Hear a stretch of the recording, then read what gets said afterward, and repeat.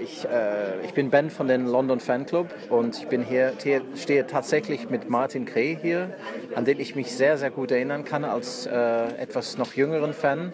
Und erstmal vielen Dank, Martin Kree, dass Sie für die englische Fans ein Gespräch führen.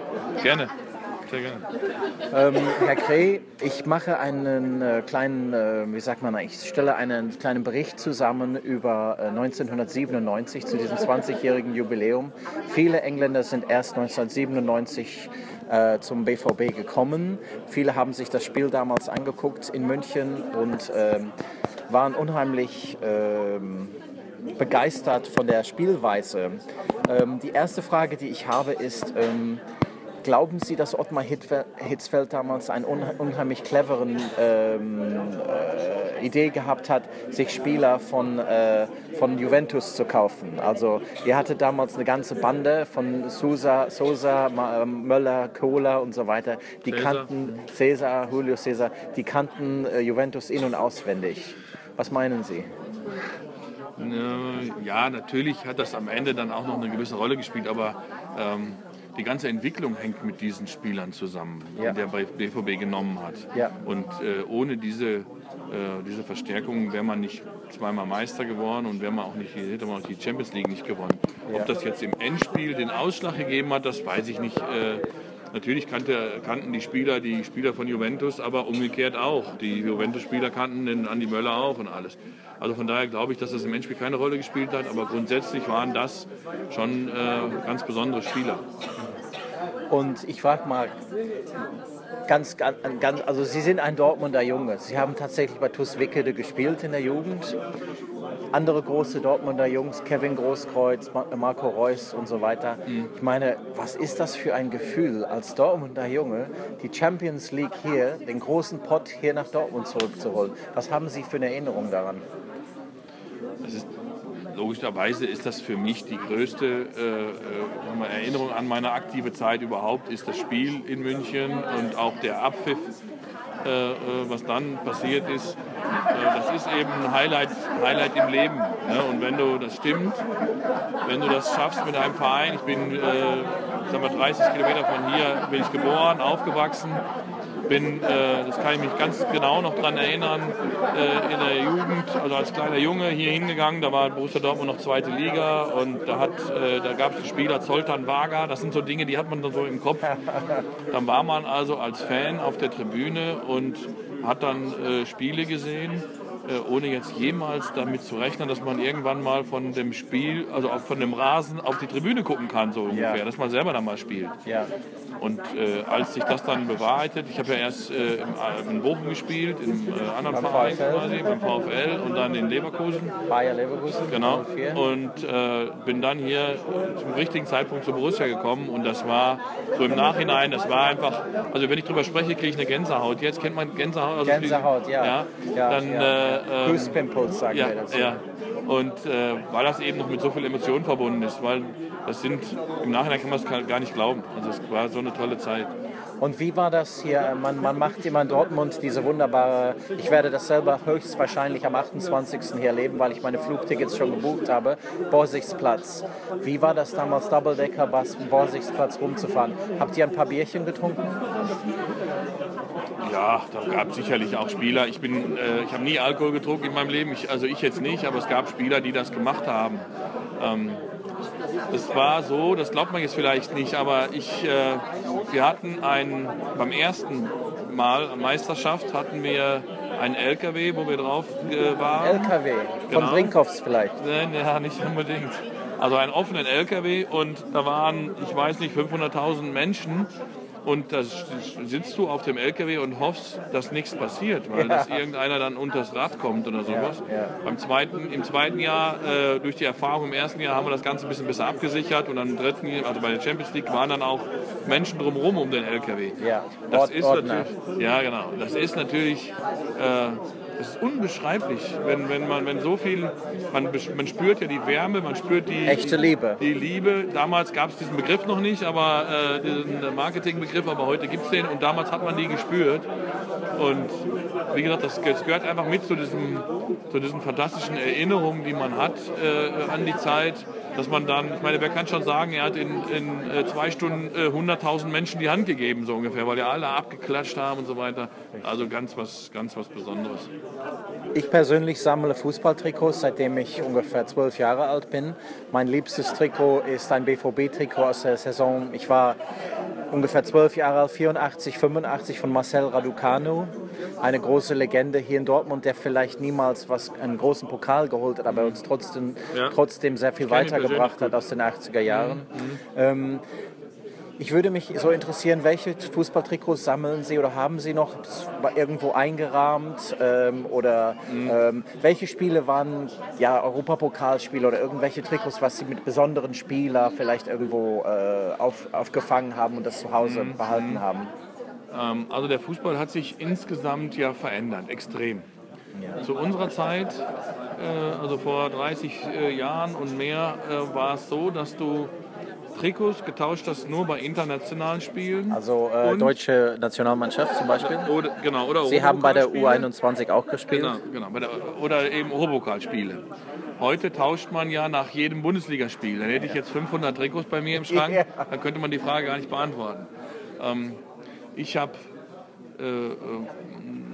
also ein bleibendes Erlebnis und auch eines meiner wahrscheinlich wertvollsten Trikots, die ich habe. Ich habe im Halbfinale in der Champions League haben wir gegen Manchester United gespielt. Und das waren die beiden letzten internationalen Spiele von Eric Cantona. Eric. Und ich habe King Eric. Ich habe beide Spiele gegen ihn gespielt und ich habe jetzt 2 Trikots zu Hause, Originaltrikots von Cantona. King Cantona, sagten Sie ja. Und ich habe auch, also sicherlich, ich habe eins von Zidane, ein Trikot. Und Sie haben gegen Zidane gespielt? Nee, der hat mehr im Mittelfeld gespielt und ich habe nicht direkt gegen ihn gespielt, aber ich habe ihn mal kennengelernt und dann hat er mir mal ein Trikot gegeben. Also es gibt schon Spiele, an die man sich gerne erinnert und auch besondere Spieler, aber weil das jetzt im Laufe der langen Zeit so viele sind, wüsste ich jetzt nicht, also ich kann mich jetzt direkt an das von Cantona erinnern und das sind schon besondere Trikots. Wie gesagt, es sind jetzt nicht so viele, als wenn ich jetzt heute gespielt hätte. Dann hätte ich einen ganzen Schrank voll. Darf ich Sie kurz fragen als Dortmunder Junge, Sie waren ja selber auf der Südtribüne, haben damals als Kind oder Rote Erde... Nee, schon Westfalenstadion. Westfalenstadion, 74 genau. ging das los. Ja, genau. 9 Jahre alt. Ja. Sie, wie ist das vor der Südtribüne zu spielen oder vielleicht sogar, wie ist es in einem Revierderby zu spielen? Und dann würde ich Sie noch gerne kurz fragen, wir sind die englische Borussen, also der englische Fanclub vom BVB. Sie hatten gesagt, Sie hatten mal die Chance in England, eine Möglichkeit in England mal zu spielen für einen Verein, einen englischen Verein. Aber erstens, wie ist das zur Südtribüne? Wie ist das überhaupt vor der Südtribüne zu spielen? Vielleicht sogar bei einem Revierderby. Und zweitens, was haben Sie für einen Eindruck von englischen Fußball und dass wir Engländer jetzt gerne auch zu euch kommen, zum BVB? Also kann man direkt mit anfangen. Das finden wir natürlich super, dass das Borussia jetzt seit einigen Jahren ja auch eine Resonanz in Europa hat. England ist für Deutsche auch das Mutterland des Fußballs und also nicht nur für uns, sondern unter anderem auch. Das ist natürlich was Besonderes, wenn man dann da einen Fanclub hat. Eher ist es umgekehrt. Dankeschön. Das ist ganz, ich finde das wirklich sehr gut. Was mir direkt einfällt, das will ich auch unbedingt auch loswerden, weil wenn ich jetzt mit jemandem spreche, der mit England Kontakt hat und so weiter, ich habe eine ganz spezielle Erinnerung an das Spiel in Manchester. In Man U in Old Trafford. Ja. Ein geiles Stadion, oder? Total. Also es ist eines der schönsten Stadien, wo ich jemals drin gespielt habe. Aber es ist Champions League Halbfinale. Wir hatten das Hinspiel hier 1-0 gewonnen und haben das Rückspiel 1-0 gewonnen. Und du hast als Spieler, wenn du dann in England spielst, hast du schon eine gewisse Respekt. Und du weißt nicht, bei uns war zu dem Zeitpunkt noch, dass die Zuschauer getrennt waren vom Spielfeld durch Zäune und in England war das nicht. Und du denkst ja, wenn du dann, wenn jemand faulst, dann stehen die auf und dann hast du ja Angst so ein bisschen auch, jetzt kommen sie alle und ich habe nie ein faireres Publikum gehabt beim Fußballspiel, nicht weil sie jetzt hier stehen und aus England kommen. Ich habe nie ein faireres Publikum gehabt wie in dem Spiel. Da ist die Mannschaft ausgeschieden, wir haben uns hinterher Standing Ovations, haben die uns aus dem Stadion praktisch begleitet die Fans. Das ist was mir bis heute hängen geblieben ist. Fand ich außergewöhnlich. Schön. Ich glaube nicht, dass das in Deutschland so einfach so wäre, dass eine Mannschaft aus einem anderen Land, die jetzt gerade die eigenen aus dem Pokal geschmissen hat, dass die mit Applaus verabschiedet worden wäre. Das glaube ich nicht, dass es sowas gibt. Deswegen, das sind so ein paar Dinge, die einem so noch ganz nah sind. Als Spieler, wo das jetzt 20 Jahre her ist, fand ich super.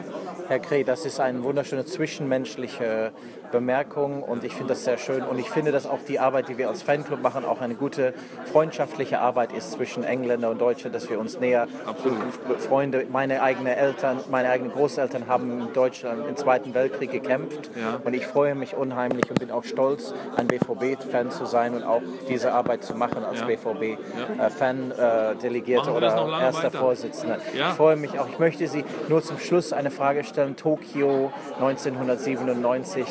Können Sie sich noch erinnern, ich habe mich kürzlich vor Paul Lambert, der einer von unseren Ehrenmitgliedern ist, natürlich der Paul, und Scott Booth übrigens auch, den Sie bestimmt kennen. Ja. Vielleicht schicke ich einen Gruß an Paul Lambert. Gruß, an beide, Und vielleicht seht ihr ihn auch, weil wir gegen euch, die englischen Fans spielen gegen euch in der Traditionsmannschaft im Oktober. Der Günther Kutowski, der Kutte, arbeitet noch dran.